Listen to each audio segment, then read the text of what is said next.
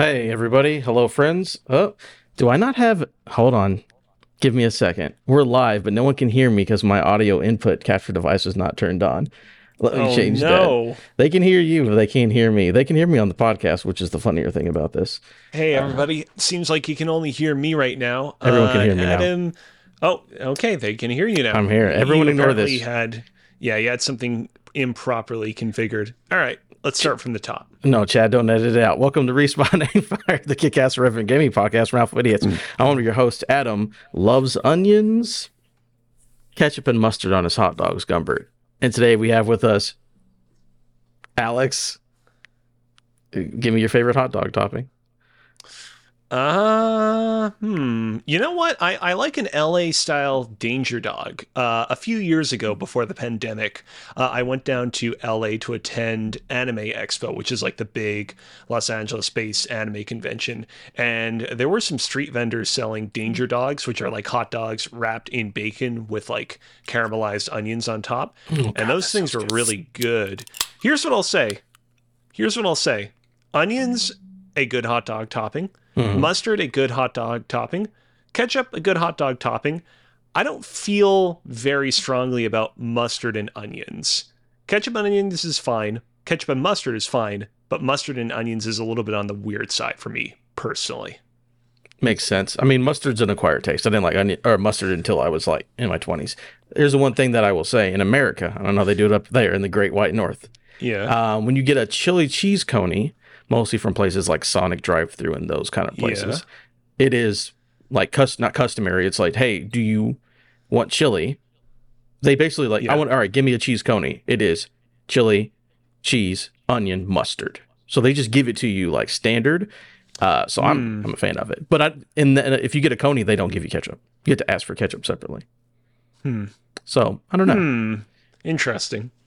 But again, I used to hate mustard. Now I love it. I also used to hate onions. Now I eat raw onions. So I'm a big fan. Oh, yeah. I had a French onion soup the other day, actually. You I and your went out soups. skiing with my dad, and yeah, me and my soups. They put like a whole piece of bread with melted cheese on top of it. Real good.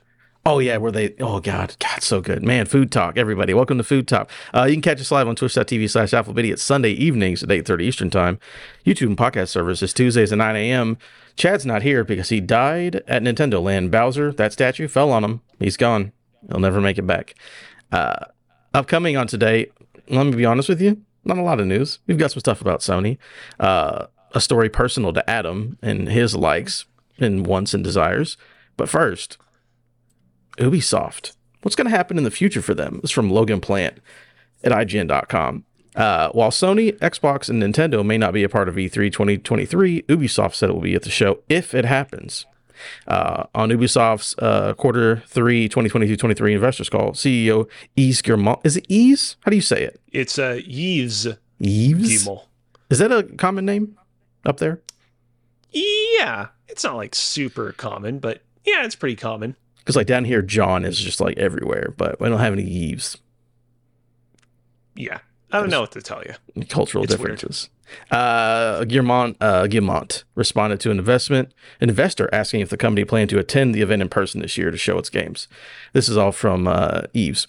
If E3 happens, we will be there and we will have a lot of things to show. A lot of things to show, he says specifically in this quote. Ubisoft lineup has a lot of question marks as we head deeper into 2023. The company recently delayed Skull and Bones for the sixth time. Six times. And canceled 3 unannounced titles amid quote-unquote major challenges in the industry. Yves tried to calm investor worries about Ubisoft's lineup on today's call, saying Ubisoft will launch a lot of games in its next financial year. Launch a lot of games, a lot of things to show. That's what this guy Half of says about them, Ubisoft. half of them will be Assassin's Creed games, of course. Possibly. But yeah, I've got a thing to follow this up, but you know, I love how he says if it happens and then we'll have a lot of stuff. Like saying nothing at all. Yeah, it's a little bit weird because you would assume that by this point, ReedPop would have reached out to Ubisoft and been like, "Hey, here's the situation with E3 this year. It's going to be a little bit different from last year's. It's going to be a little bit more akin to like a PAX East or a PAX Expo or a whatever, which is kind of in line with what their Star Wars Celebration events were prior to them taking over E3 as well. So I don't know what's going on there that Yves Guillemot is like, we don't know whether or not we don't know whether or not E3 is happening. And ReedPop's like, yeah, it's going on. We're taking care of things. Yeah, dude, don't worry about it. It's going to happen. I mean, I guess we'll see. It feels like E3 is going to be a thing. I'm still interested. But anyways, this is all leading into a segment from Adam. Do you know any songs, Alex, that you could sing? Segment from Adam. Segment from Adam. Segment from Adam. Someone's been playing Doom. All right. This segment from Adam. Actually, in fact, I haven't even been playing it yet. We'll get to it later. We'll talk about it. There's a lot of good metal music in that video game. So what I've decided to do, there's multiple segments from Adam this week because I'm having fun. We're having a good time. So what I'm going to do is maybe I'm the same businessman from last week when we did like the give me the game. I'm the businessman on the phone, ring, ring. What I want you to do, I have in front of me a list of supposed games in 2023. Yves Guillemot is talking about, we've got a lot of stuff. It's going to be really good. In your perfect world, what do you think could come out this year that would actually make Ubisoft like come back? This can be wishful thinking. This could be a remaster, a sequel, something new. What do you think is interesting? I'll go ahead and read a list of supposed games of this year. You think of like what would be really cool. I'll just say for me, for Adam, I would love another. What was the Breath of the Wild game that they made? Immortals, Gods and Monsters. I would adore another one of those. But I'll just say really quick, what's supposed to come out this year? We have Assassin's Creed Mirage, Avatar, Frontiers of Pandora, The Crew Motorfest. Yeah, they're making another Crew game. Rocksmith Plus, Skull and Bones. Okay. And Trackmania is what I have on this list on Wikipedia. So, if you're trying to save Ubisoft, it's all up to you, Alex. And if you don't, all of Canada goes away forever. Oh no! You've got to fix it. What are you planning? What are you bringing to the table for me? Okay. Do you remember if Assassin's Creed Mirage is the Assassin's Creed game that they've been talking about as being like a kind of culling of a lot of the RPG systems that have gradually made their way into the Assassin's Creed games? Is that this Assassin's Creed game? Yeah, this is the game where you play as Basim and you're supposed to like go back to old school style of game. Because, you know, maybe it's because the two games that I have on my mind most at the moment, because I've just finished playing them, are Dead Space and Metroid Prime. But man, playing through those games, I really appreciated that there was no, like, zero RPG minutia bullshit in them. Mm-hmm. Like, those games have, like, no, like, rarities of droppable items, no, like, micromanaging your stats. And yet those games are utterly fantastic experiences, despite, you know, modern conventional wisdom dictating, no, you need to have your RPG systems to be considered a real, quote unquote, AAA game. And so my answer, I mean, it's a little bit of a boring answer, but like if they come out with Assassin's Creed Mirage and it is a really good back to basics Assassin's Creed experience that evokes the same kind of nostalgia as games like Metroid Prime Remastered and Dead Space Remake of like, oh wow, look at this. We just sort of like upgraded and modernized these sort of old school designs without dramatically reworking them or introducing a bunch of bullshit on top of them. I think people could really get on board with that, while it also being a game that could like really sell gangbusters as well. Very good. Very good. Yeah, I think, going back to basics, as it were, would be awesome, because I enjoy the big RPG ones, but asking me to play 120 hours of Assassin's Creed is a bit of an ask. I'll give you that. There's no argument there. So yeah, going back to like Assassin's Creed 2 style of a thing doesn't sound awful. I will say on this list, the one thing I would have brought up, I guess it kind of plays into it. So Valiant Hearts Coming Home, which was a Valiant Heart game that came out, I think, through Netflix Gaming. So it's only on like mobile, which is weird because Valiant Hearts is a very cool game. But that reminds me, UbiArt. So I'd love to see a new Rayman Legends or Child of Light sequel. Just another UbiArt game besides Valiant Hearts only being on phones, I think would be an easy win, quote unquote. You know, games aren't easy to make, but it feels like that's not as much. You don't need 17 studios to make, you know, Child of Light 2. So That could be But a win. before the kind of the narrative really turned on Ubisoft, I feel like the kind of like discontinuation of their UbiArts engine games was sort of a canary in the coal mine that things are not great at the company, because they made such a big deal back in the day about how they had this fantastic engine that allowed them to create these really painterly looking games. And then after Rayman Legends in 2015, they basically completely abandoned it. I don't necessarily know that like a new UbiArts Rayman game is going to like do gangbusters, but it definitely would get them a lot of good cred. So yeah, let's see what they do. Okay. I'm just looking at. So what's happened? Oh Uh-oh. yeah, I can hear you, but you're not here. It looks like I may have been talking to a disconnected Adam this entire time. I can hear you, buddy. I can hear you. Oh, we'll come right back, folks. Give me a second. Hey, folks, no problem. We just had a ghost, an actual demon, was here haunting us. We're good to go now. As I was saying, I heard your whole idea about the UbiArts and your opinions on that. Very cool. I will say, maybe just throw another one out there. Maybe something new from Tom Clancy, specifically Rainbow Six, right? Rainbow Six Siege has been a big deal for a very long time, but I feel like, we've gotten all the blood out of that stone we can get. Not saying a new game comes out this year, but announcing another Rainbow Six or, military shooter Tom Clancy game, probably a good win, because there was a lot of legs for Siege. So a new one doesn't sound like the worst idea to me. Oh, yeah. One last suggestion, talking about all these remakes and remasters that have been really well received recently. There's that Prince of Persia remaster that's been cooking for a long time now.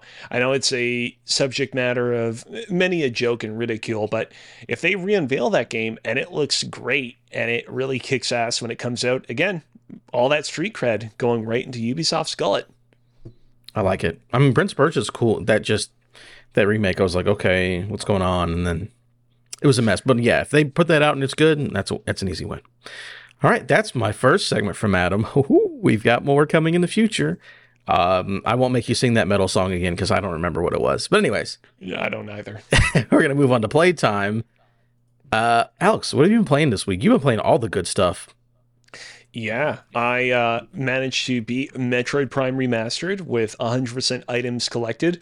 That game is still really, really fantastic. My only real criticism of that game, having now completed it, however, is, navigating through Metroid Prime 1's environments, not so much while you're in the thick of it, but when you're in the end game and you're just mopping up like items and keys that you missed while playing through it, is a little bit on the frustrating side, especially compared to Dead Space Remake, which I'll talk about in just a second, where you can just like take the trams to kind of go back and forth between all the different sections of the Ishimura that you previously missed or glossed over. Like, it gets really annoying to have to kind of backtrack to certain zones in Metroid Prime 1.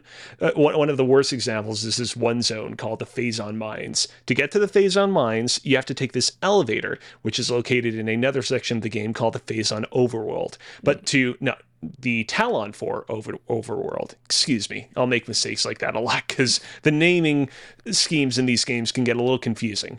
But to get to this one elevator in the Talon Overworld, you have to take this other elevator, which leads all the way from this area called the Talon Ruins, or you can travel all the way through this sunken ship. Or, if you want, you can actually take this other elevator in the Talon Ruins and it's just, it's like needlessly cumbersome and annoying, but despite all that, like, exploring Metroid Prime Remastered is still such a treat. The movement mechanics in the game feel so good.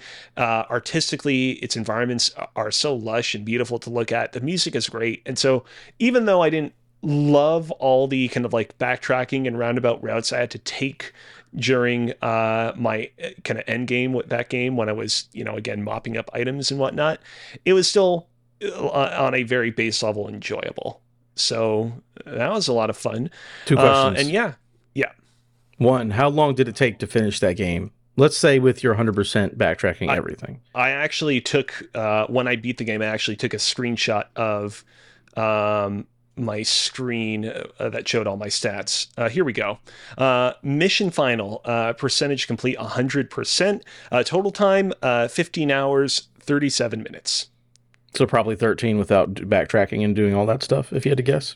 Yeah, I'd That's say not bad. so. I can live with that. I love a good 10, 13 hour game any day of the week. For sure. And what you'll probably appreciate about this game is like, and I know it is very trite to like compare video game franchises to Soulsborne games, but like there is a lot of Soulsborne in this game's design. For a while now, like people have kind of acknowledged and understood that those games, contain a lot of Metroidvania elements in them. But this game specifically, Metroid Prime, like feels like weirdly like a super like obvious sort of predecessor to those games, even though I don't necessarily know whether or not what's his name, the kind of like director head honcho of that series. Oh, Miyazaki? Miyazaki, even though I don't necessarily know that Miyazaki and his associates even ever played this game. So knowing you, I'd imagine you'll probably get a kick out of it for that reason. That's cool. And another second question. I didn't put it as a story because it was just like someone tweeting saying yes. Basically, Jeff Grubb someone's like, are we still going to get Metroid Prime 2 and 3? And he said yes. And I think his reiteration was that it's not going to be a full remaster, but they're just going to re-release them. Now that you've played one remastered, do you have any want in your heart to go play 2 and 3 remastered or not? Either way. 100%. Once I got to the end of this game, I was super motivated to immediately go and play 2 and 3 again. I do have 2 and 3 on the Wii, and I actually do have my Wii U hooked up, so it wouldn't be that difficult for me to go and play those games again right here and now if I really wanted to, but I would much rather take a remastered version of those two games, in part because like the issue that I described with Metroid Prime 1, where backtracking gets really monotonous once you're in the end game of that game, isn't as much of an issue in 2 and 3 the way I remember it. I think that with 2 and 3, while there are a lot of people that like contend that 1 is the best game of the trilogy and 2 and 3 are also very good but not as good, I do think that 2 and 3 don't get enough credit for improving upon a lot of the small little design issues that 1 had. And for that reason, I think I might actually end up enjoying 2 and 3 even more. So yeah, I'm definitely looking forward to them for sure. Very cool. And yeah, from there, I also beat Dead Space Remake, another fantastic game. I will say, by the end of it, I was kind of, getting a little bit impatient. I was ready for it to be over. Can I drop a super duper huge major spoiler about Dead Space? For a 10-year-old game, go right ahead. Everyone, you've been warned. 10-year-old game spoilers coming now. Okay, so there are 12 chapters in total in Dead Space and in the remake of Dead Space.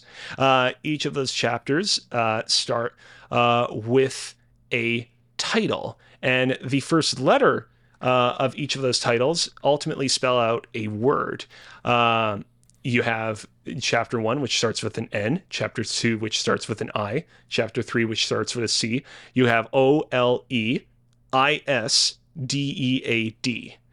Nicole is dead, which, spoiler alert, is a major spoiler for the end of the game. Nicole is dead. You believe that she's been alive this entire time, but in fact, it's an illusion perpetrated by the marker or whatever. Dead Space Remake carries that over. There are 12 chapters in the game as well, and they all have titles that spell out that as well. Playing through the game, I was like, man, there are a couple of chapters in here where it doesn't feel like a whole lot happens. It kind of feels like you could have combined the events of this chapter into another chapter of the game, but I can't help but feel like EA Motive was, in a way, almost kind of hamstrung by being like, well, we still have to do the Nicole is dead Easter egg thing. That they were like, well, if we're going to make a Dead Space remake worth its salt, we have to make sure that our chapters spell out Nicole is dead as well. And that kind of prevented them from truncating the game a little bit more. But I will say, after I beat it, I was in a real high state. I was like, you know what? Not high state as in I was real high on drugs. High state as in I like was really kind of like feeling it. I was really happy with the experience I just completed. I was really kind of motivated to kind of keep playing. And so I decided, you know what? I'm just going to go ahead and I'm going to start my New Game Plus file, because you need to play New Game Plus to unlock the game's new secret ending, as well as get some trophies. And I started it last night. I'm already at Chapter 9 in my New Game Plus playthrough. And so I will say, like, there are some games that you play that are really long, and then playing through them again to get trophies or find things you missed, they're equally as long.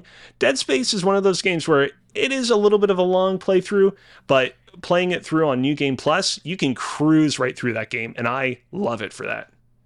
That's so cool. Shout out to EA Motive. Y'all made a great game. I mean, a good thing. I would love to have you and Chad sit down and talk about some of the finer points maybe next week or something, but I want to get in there, figure it out. All right. And this last one, I don't think I've ever heard of this. Yeah, so this is a fun thing. So, as you know, I like to play a lot of Pokemon games in my Twitch streams. I decided, you know what? I feel like I've been playing too many of the mainline Pokemon games. Let's expand out into some fan mods. Oh, I did see you do this. Yeah, no, I know what this is now. Yeah. So there are a lot of like fan mods within the kind of Pokemon community that are like, what if Pokemon was dark? What if there were nuclear type Pokemon? What if there was war and famine and disaster and crisis? And those are fine. You're allowed to make your dark Pokemon game. I'm not going to stop you. But I've always been interested by the more weird and unusual fan mods. And there's this one fan mod called Dragon Ball Z Team Training that I've known about for a little while that I've been meaning to check out. And so I figured, you know what? Let's make my next Nuzlocke run Dragon Ball Z Team Training. The mod's real simple. It's Pokemon Fire Red with all the Pokemon replaced with Dragon Ball characters. And it's pretty fun, in part because like a really kind of well-crafted, kind of well-done Pokemon fan mod will try to create a bunch of new Pokemon that like feel balanced, that, you know, don't feel like any particular Pokemon is like aggressively more powerful than the others, and, you know, so on and so forth. Dragon Ball Z Team Training kind of basically all of the kind of like fighters that you can collect in the game on a base level are like kind of meant to be like as powerful as they are in the kind of anime. And so like if you catch a Krillin, for example, he is going to be real weak the entire way through. You catch a Goku, he's going to be immediately strong from the outset. And what that means is that like I'm not even at the second gym in the game, and I already have an incredibly lopsided team of like, I have Gohan, which is Goku's son. I have I want to say Nappa, which is like one of the Saiyans, and they're like super duper powerful. And then I have a bunch of the other like kind of, I guess, C tier Dragon Ball characters that are not Saiyans, and they are about the same level, but like noticeably weaker. Okay. Which I know some people might be like, oh man, that doesn't sound like a very fun time. But I find it funny that the mod is fully committing to the bit of the power levels of the Dragon Ball universe being that mismatched. So yeah, it's fun so far.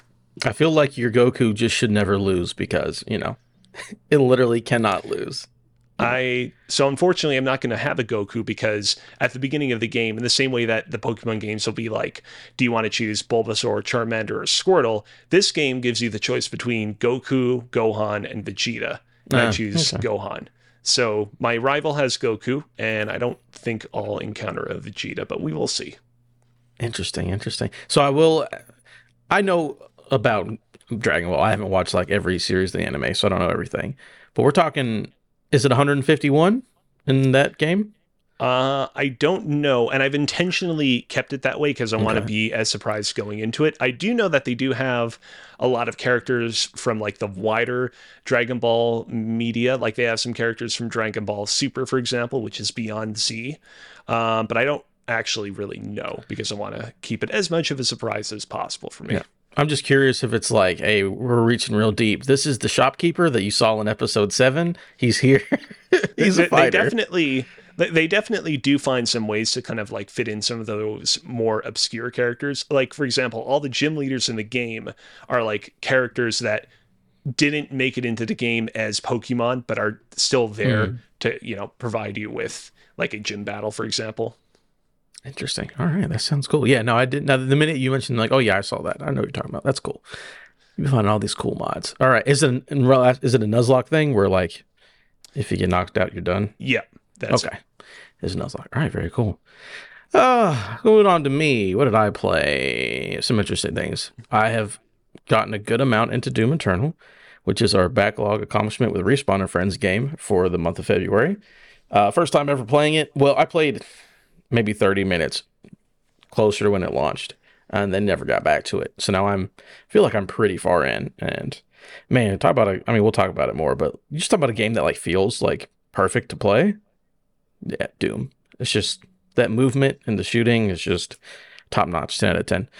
We'll talk more about it soon, but I would love to do a deep dive into what the story's supposed to be.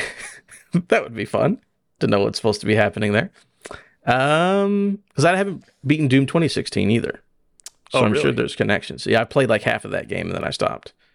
So my plan, again, we will talk more extensively about the franchise later this month, but once I am done with Dead Space Remake, my plan is to do a refresher on Doom 2016 before I jump into Eternal.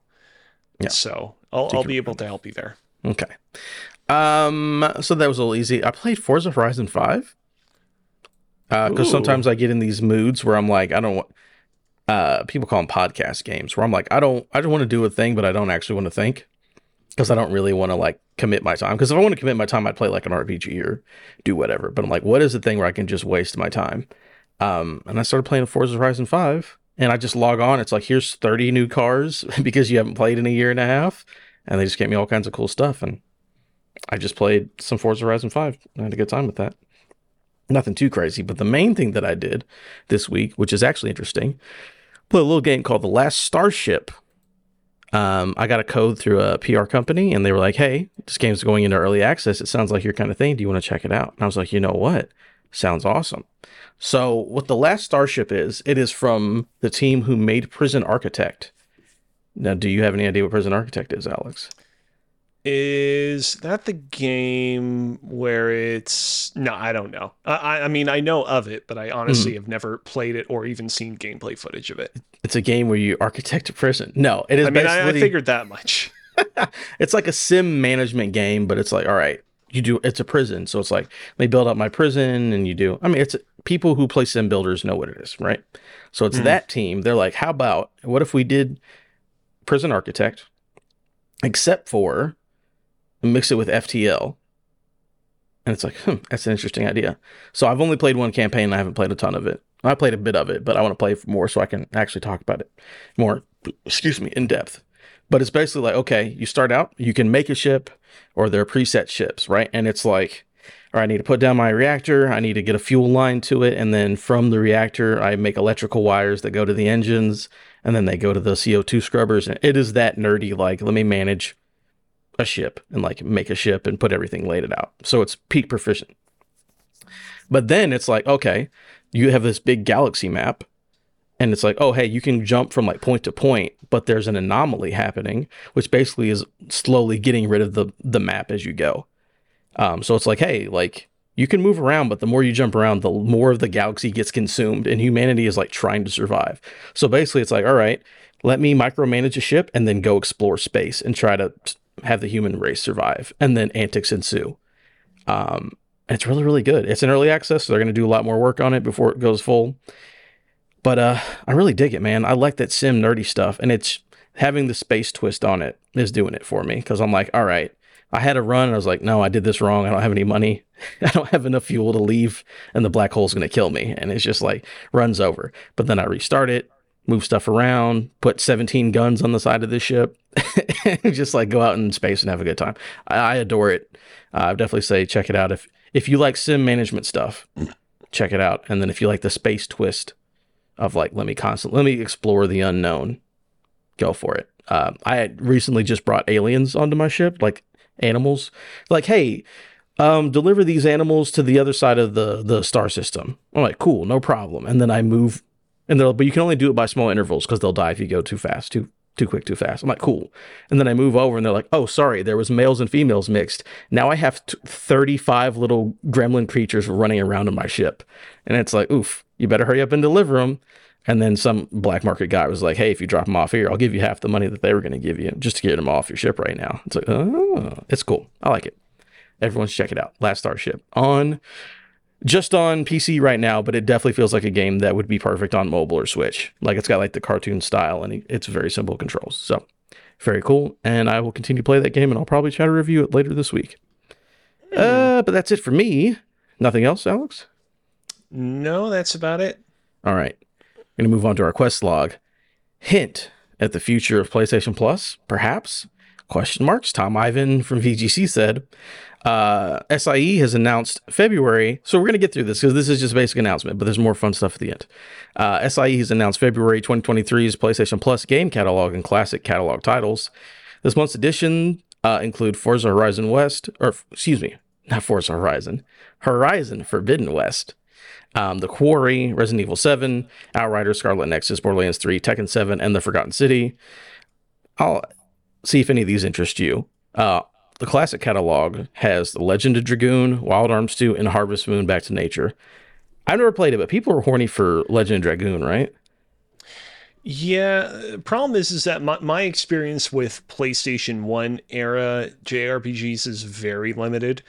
You talk about the PlayStation 2, and, I have, a lot of blank spots because there were so many JRPGs on that system. But, I've dabbled with Kingdom Hearts. I've dabbled with, what was it, not Xenogears, but Xenosaga, which was their follow-up before they did Xenoblade. But yeah, these games are kind of I'm trying to search for the right term here, like a black box for me. Yeah. Okay. All that's cool. They've got new stuff on the subscription. Awesome. The main thing here, and the segment from Adam, part 2, hit me with a song. Segment from Adam. Segment I was waiting to see. From Adam. What is that? Is that a death march? I recognize that song. I don't really know. For a second, I was like, maybe I should go like with something in the vein of the song from God of War Ragnarok. Mm-hmm. Like, no, no, no. But it almost became like a choir chant that you would do in church, which is something that we might actually discuss in a following segment. But let's hold on to our horses for a second. I did not know that. Oh, cool. So my segment from Adam for this. Basically, everyone is pointing to, hey, Horizon Forbidden West went on to the subscription service a year afterwards, right? That's the main news. That's why everyone cares. It's like, oh shit, a year and the AAA game came out. So I guess my segment is just like, how do you feel we're getting close to a year of PlayStation Plus Extra Super Good High Tier Edition? How do you feel about this service so far? And do you think that this is the move going forward to AAA games? Like, again, in fall of this year, do we expect Ragnarok? Do you think that's a good idea? Do you think they're going to give us more games like Stray? What do you think? How do you think that their strategy for this service is? Was Stray the game that I subscribed to PlayStation Plus Essential for to play it at launch? Because I want to say that was the last time that I subscribed to PlayStation Plus Essentials. And then after that, I unsubscribed. It was the one and only game that ever launched day and date with PlayStation Plus Essential. That would make sense. It is the one. Yeah. Yeah, I mean, as you can tell, I'm not exactly super enthusiastic about this service. Mm-hmm. I mean, look, it's Sony's want to release these games kind of a year out after the fact. But they got to start making some more aggressive moves if they want to make this service a little bit more valuable, right? Because a year sounds like okay, but I mean, my main thing is that I want more Strays. Even if they're small indie games, that doesn't matter. Yeah. I want more stuff day one, because giving me one game on day one and then AAAs a year later, it's like, thank you for the AAAs. But again, I don't want to compare, but the other company gives it to you day one. So what else are you offering me besides a year later you can play Horizon? When Stray mopped up the Game Awards, I think we were all kind of a little bit disgruntled about it. We were like, oh man, did it really have to be Stray? But like, the fact of the matter is that like Sony got that game in front of a bunch of people, putting it out a day and date on PlayStation Plus, and it probably got all those nominations and wins solely because of that. Now that doesn't necessarily always translate into a great financial return, but like clearly they were onto something there. And yeah, I'm surprised that they're not kind of leaping on more strays like that. Yeah. Like, I don't know how this game's going to turn out because people are flip-flopping, but was it Devil in Me or Devil Inside? I get confused because there's that supermassive game that has a similar title. But is it Little Devil in Me? Little Devil Inside? Yeah, the Little Devil Inside or something like that. That one. That'd be a great day one, I think, for the Ascent, for like that mid-tier. Again, they showed it at a lot of Sony showcases. Give me that day one. Or even something like a game that just came out, Like a Dragon Ishin, the Yakuza game that's set in like feudal Japan. Like that's the I feel like a perfect example of a game that would really benefit from a kind of PlayStation Plus day and date style release, where it's a series that a lot of people love, but it's not like super duper mainstream just yet. And this would be a great opportunity to get it in front of a lot of people's hands and faces. Yep. So last question here, kind of going with this segment. All three of the big three have their own subscription. Yeah, Game Pass. Again, day one for everything first party. A lot of cool third party games on there. Nintendo just recently added Game Boy Advance and Game Boy Advance games? Game Boy and Game Boy Advance games. On top of N64. And they have a bunch of systems on their subscription tiers. Once in a while, like we used to get like the 99 games and all that stuff on there. And now we have Sony with, seems to be about a year later, you'll get AAAs. We're just assuming that based on this one. And then you'll get a PS1, PS2 game every once in a while. Go ahead and rank these for me. Of these three of the big three, who do you think is the best? 1, 2, 3, and why? I mean, obviously Xbox is the best. No argument there. Mm-hmm. And then, see, the problem is that Nintendo has been so much better than Sony at making its online service look sexy. In a way that Sony has just been not able to with PlayStation Plus. Like, for as much as we hem and haw about Nintendo Online, every single time that Nintendo talks about Nintendo Online in its directs, it is a big deal. People sit up straight to listen to what they have to say. But then, you know, the kind of post-Nintendo Direct depression sets in, and we go, you know, a few months, if not years, without any new games being added to kind of each individual console's service. PlayStation Plus has a kind of wider, more robust selection of games, but then again, they've also not been great at upgrading their selection as well. Yeah, day one there was a lot, and then it's like every month maybe we'll add something. Maybe you get Toy Story 2 now or whatever it was that they put on there. Yeah, you know what? I'm gonna give Nintendo the edge solely because Nintendo has released those Joy-Con controllers that kind of allow you to kind of call back to the original consoles that these games released on. So like the NES Joy-Con controller, the N64 one. Yeah. I'll give them the edge over Sony for that. I think that's good. I'm of course you put Xbox number one. I'm kind of confused or, you know, torn because Nintendo, I mean, if you want emulation, that's the place. It's the only place to go, really. Especially because with the Sony, I believe they're mostly cloud or whatever. It has to be cloud for those old ones. But think about it. All those, you know, Game Boy, all those catalogs, super, super cool. And, you know, all the controllers and stuff. I will give Sony some credit because even though it's just one so far, having those first party games, those Sony first parties, I mean, Nintendo hasn't given us first party yet. They give us DLC for first parties, which is cool. I like that. You know, here's all the Animal Crossing stuff. Here's the Mario Kart stuff if you have this top tier, but they don't have the big first parties. So I can't, you know, that's a flip flop for me either way. Because again, I wish Sony did more, but they do have some bangers on there, so I can't really argue that. But Nintendo also is like, do you want to play GoldenEye multiplayer? You have to play it on Switch. A crazy thing. They remastered it for Xbox, but you couldn't play online multiplayer, but you could on Switch, you know? So, I don't know. Just a thing to think about. That's my segment. Segment from Adam, number 2. God, do I have a third one? Did I write? I did write the third one. Jesus Christ in heaven. All right. Next up, Chad's wrong pick for game of the year is underperforming. It's from Jordan Midler at VGC. Yeah, that Chad doesn't make good choices. Returnal appears to be one of Sony's weakest PC launches so far. Oh, no. Yeah, it's rough. The roguelike shooter has so far achieved under 7,000 concurrent players on Steam during its first weekend, according to SteamDB.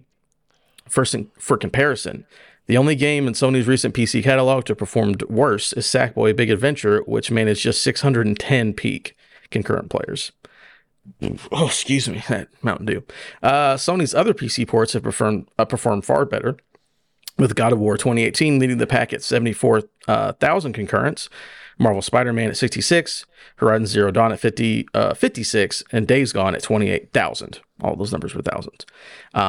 It's worth noting that while Returnal debuted to a strong critical reception, it was lauded with industry awards in the year following its release. It is a significantly smaller IP than that of God of War or Spider-Man. However, even some of PlayStation's larger IPs have seemingly failed to make a large splash on PC, as Uncharted the Legacy of Thieves collection managed just 10,851 concurrents during its debut weekend, despite being a larger IP than Returnal. All right. Do you have any things to say? Because there might be another segment coming up. No. I feel bad for Returnal because apparently it feels really good to play with a mouse and keyboard from what I've been hearing on the street. No. Too bad. All right. Time for... Go for it. Oh. Segment from Adam. Segment from Adam. Segment from Adam. Segment from Adam. All right. Bringing back a classic. All right, my segment. Again, I'm just throwing segments out the wazoo this week. I'm just having fun. All right. Ring, ring. Yep. Hey, it's me. It's Sony. Man, we need some help here. Mm-hmm. I've got these numbers in front of me. Returnal, It's a game that's pretty good, but Chad thought it was way too good on one hand, which didn't perform well. And we've got Spider-Man doing very well over here on PC. What do we do? Hey, Alex, what do we put next? What do you think works best for PC? And what would you put next on PC if it was your choice? What do you think works best? What do you think makes these successful? And what would you give our customers next? I'm hanging up the phone now. You can write me a letter, put it in the mail with your answer, and I'll answer you later. Goodbye. I don't know. It's interesting because I will say that when they say talking about the IP, obviously Spider-Man, if you put Spider-Man on anything, it succeeds because people fucking love Spider-Man, right? There's no arguing that point. But I'm shocked that Uncharted didn't do that well because that Amazing Tom Holland movie, it's a very storied franchise. I'm shocked that one didn't do well. See, here's my problem, right? Uncharted doesn't do well, and it's like, okay, that didn't do well. Well, it's a good thing that Sony has a lot of other games and other genres that are particularly distinct from Uncharted that, oh, wait a minute, they don't really have that. Like, a lot of their games are these third-person, over-the-shoulder action adventure games. And, that's their bread and butter. Bread and butter. Butter, I love it. It's their bread and butter. They do those types of games real well, but you wouldn't claim that they have the most diverse kind of portfolio of games. And so I'm kind of like, well, I don't really know what franchise to go with now that's like pretty distinct from this style of game that they can use to kind of really leverage their presence within the PC space. I was thinking like, for sure, Sony must have like some sort of real-time or turn-based strategy game within their current first-party repertoire, but that would work well on PC. Yeah. I will say the next one coming up is Last of Us, Part 1. Mm-hmm. And I believe, especially on the heels of HBO show literally just being the biggest thing of all time, that will do well. On top of it's Last of Us and the show's popular, I feel like that probably reaches the upper end of what these numbers are. So that seems like a good bet to me. After that, I don't know. I'm with you. Like, what do they have that would connect with PC players? Or just a name that's so big that can't fail? Yeah, we'll have to wait and see what happens. I got a question for you here. What do you think does better? An Infamous collection on PC or like a Ratchet and Clank collection on PC? I'm just trying to think of like what are games that had multiple things that could be a collection, I mean, I feel like Ratchet and Clank would do better just on the basis that it's a, more well-known name nowadays. I love the Infamous games, but I mean the amount of people that actually care about Infamous nowadays are vanishingly few. Mm-hmm. I will say I have two ideas I think would work very well. So I'm your partner in this. Mr. Sony guy hung up the phone, but I'm talking to you, Alex. There are two things I think could do very well. One of them's a banger and an absolute god tier decision. The other one. Mm-hmm. So again, Last of Us have a show. It's really liked. People like it. The game I think will do very well on PC. We supposedly have a Ghost of Tsushima game or movie in the works, I believe, from one of the creators or directors from John Wick. Mm-hmm. That could hit, and that would be good on PC. Perhaps. The movie. Yeah. Like, you get the synergy. Like, the movie's out. People are like, Ghost of Tsushima's cool. Also, here's a PC port coming out in a month after the movie. Yeah, I guess that would make sense, right? Mm-hmm. Yeah. Perhaps. Sure. And the number one thing, which I guarantee you this would make Sony $1 billion. I don't even know how much they sell the game for. It'd be $1 billion. Where's Bloodborne on PC? Alex, where's Bloodborne on PC? I don't know. People for years and years and years asked where Metroid Prime 1 Remastered was. And then out of the blue, Nintendo was like, oh, hey, it's here today, right here, right now. I bet it's going to be a similar thing with Bloodborne, where you will go forever and ever and ever without it being a thing. And then it will one day drop, and it'll be like, great, awesome that we finally got this, but why did it take so long? And you'll never know. I'm just hoping that, I don't think it's going to happen. I'm going to be like, well, some of our games have done well, some of them not. We're going to kind of pull back on PC support. It's like, no, put out Bloodborne first, and then you can pull back and do whatever you want. I don't care after that. I need to get my Fade Up from Black 60 frames a second Bloodborne. All right, that's it for my segment from Adam. That was a fun one. We had a good time. Put that in the mail. Put 2 stamps on it so we don't have to worry about it getting returned for not enough postage. All right, our last story of the day. Fucking finally, Firaxis.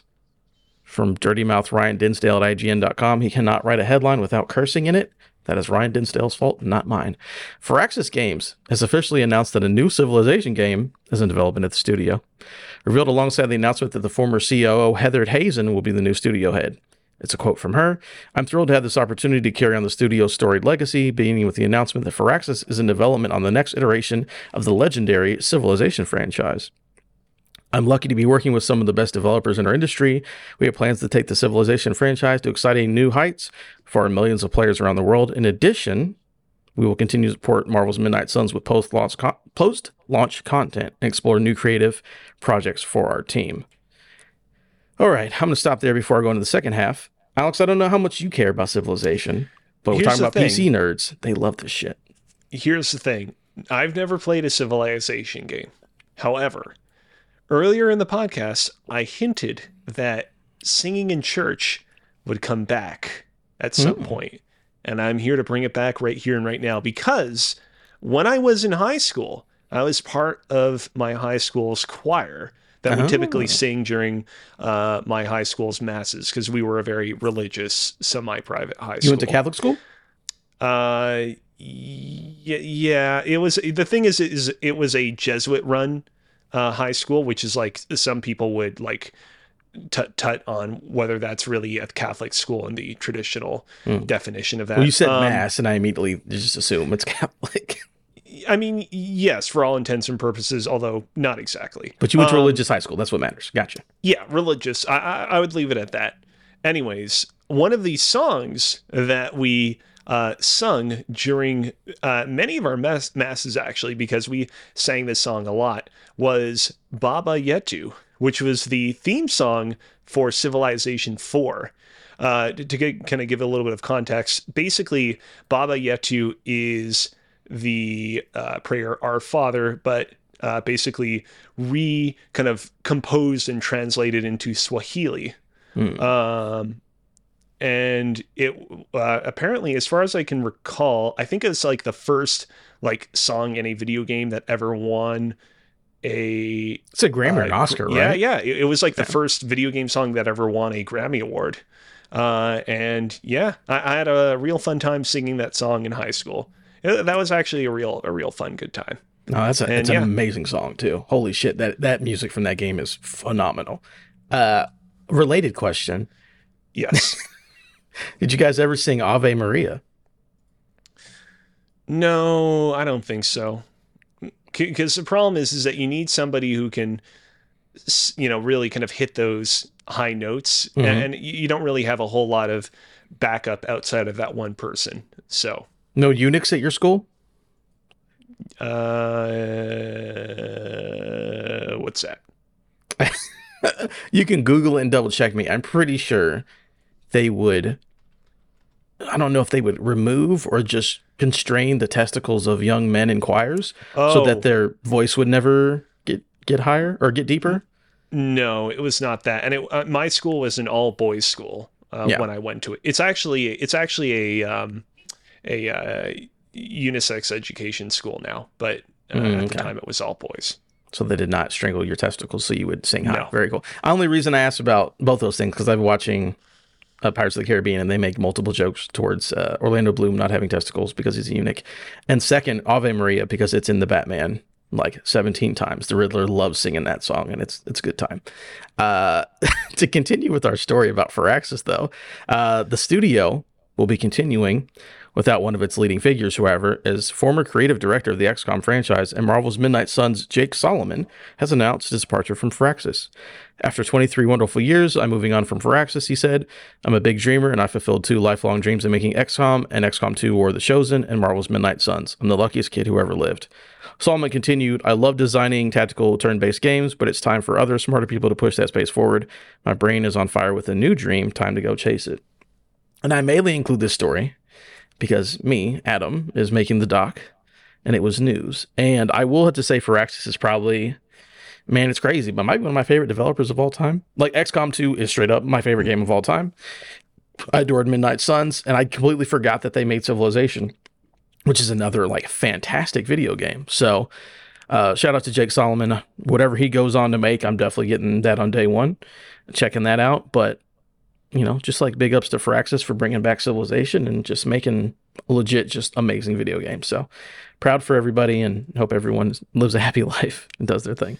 Yeah, I've never played a single Firaxis game, but I will say, like, I first heard of Firaxis during the PlayStation 3, Xbox 360 generation when they were making what was at the time one of 2 reboots of the XCOM franchise, because there was also the shooter XCOM Yeah, game. Declassified. Right. And I remember it being this big deal because, like, at the time it was like, oh, there's no way that you can reboot like an old school, like, turn-based strategy RPG as it once was. You have to reboot it as a shooter. Everything has to be a shooter if you want it to be successful. And those guys, stuck to their guns and were like, no, we're going to make this series as it once was on PC. And ultimately, in the long run, even if it wasn't the most successful game out the gate, they kind of proved to be correct because people really loved that particular XCOM game, especially over the shooter, which was pretty dismally received, if I remember. Yeah, not and very so, yeah, it's sad to see this guy, go off into the sunset. But he definitely made a change, a mark for the better in the industry while he was part of it. Very cool. He's not even leaving the industry, is he? He's just retiring, or He says he has new ideas and he's going to go chase them. My guess, he's like, I've been here for 23 years. I'm going to go start my own studio. If I had to guess. Gotcha. He didn't say he was retiring. He just said he was moving on from Firaxis. Gotcha. So it's very cool. And that's it, Alex. Man, what a good time. Before we move into the end of the show, one thing I forgot to mention. Me and Chad were on Retro Olympics. So you can look that in a podcast feed. It'll be on Secret Levels podcast, their feed, or you can just Google Retro Olympics. Me and Chad were on that. We faced 3 other teams of podcasters and did retro-ish trivia, just video game trivia in general. And I won't say what happened, but maybe me and Chad did extremely well. I don't know. Or maybe we did very bad because it was about old video games. Or maybe not. You'll have to listen to find out. Me and Chad were on there. Have a good time. Look that up, Retro Olympics. And what's your favorite hamburger topping? You know what? I love mayonnaise. Give me some good mayo. Just mayo. Like bun, mayo, meat. I mean, usually I'll have more than just that, but if I had to choose a single hamburger topping, I would go with mayo. Mine are one of two things. It's either, I don't know what it is exactly, but there's a thing called Jack Daniel's sauce, which I don't know what it is exactly. It feels more jelly than like a barbecue sauce. Like it feels more congealed than that. And I think it's made with Jack Daniel's. I'm not entirely sure. It's mostly on like a Western burger, and it's like Jack Daniel's sauce or A1, whatever. So that or like the crispy straw onions. So basically, a fucking Western burger is my favorite kind of burger, is what I'm trying to say here. But yeah, Jack Daniel's sauce is phenomenal. It's so rare to find in these days, but it's really good. And that's it for the show. Unless I know you have a game for us, but I think we're saving that till next week, correct? Yes, that is correct. Very cool. Very cool. All right. So I think that's it for the show. Alex, we had such a good time. Thank you for being here. Me and you holding it down, doing the best thing. No technical problems at all. Nope, none at all. Had a very good day.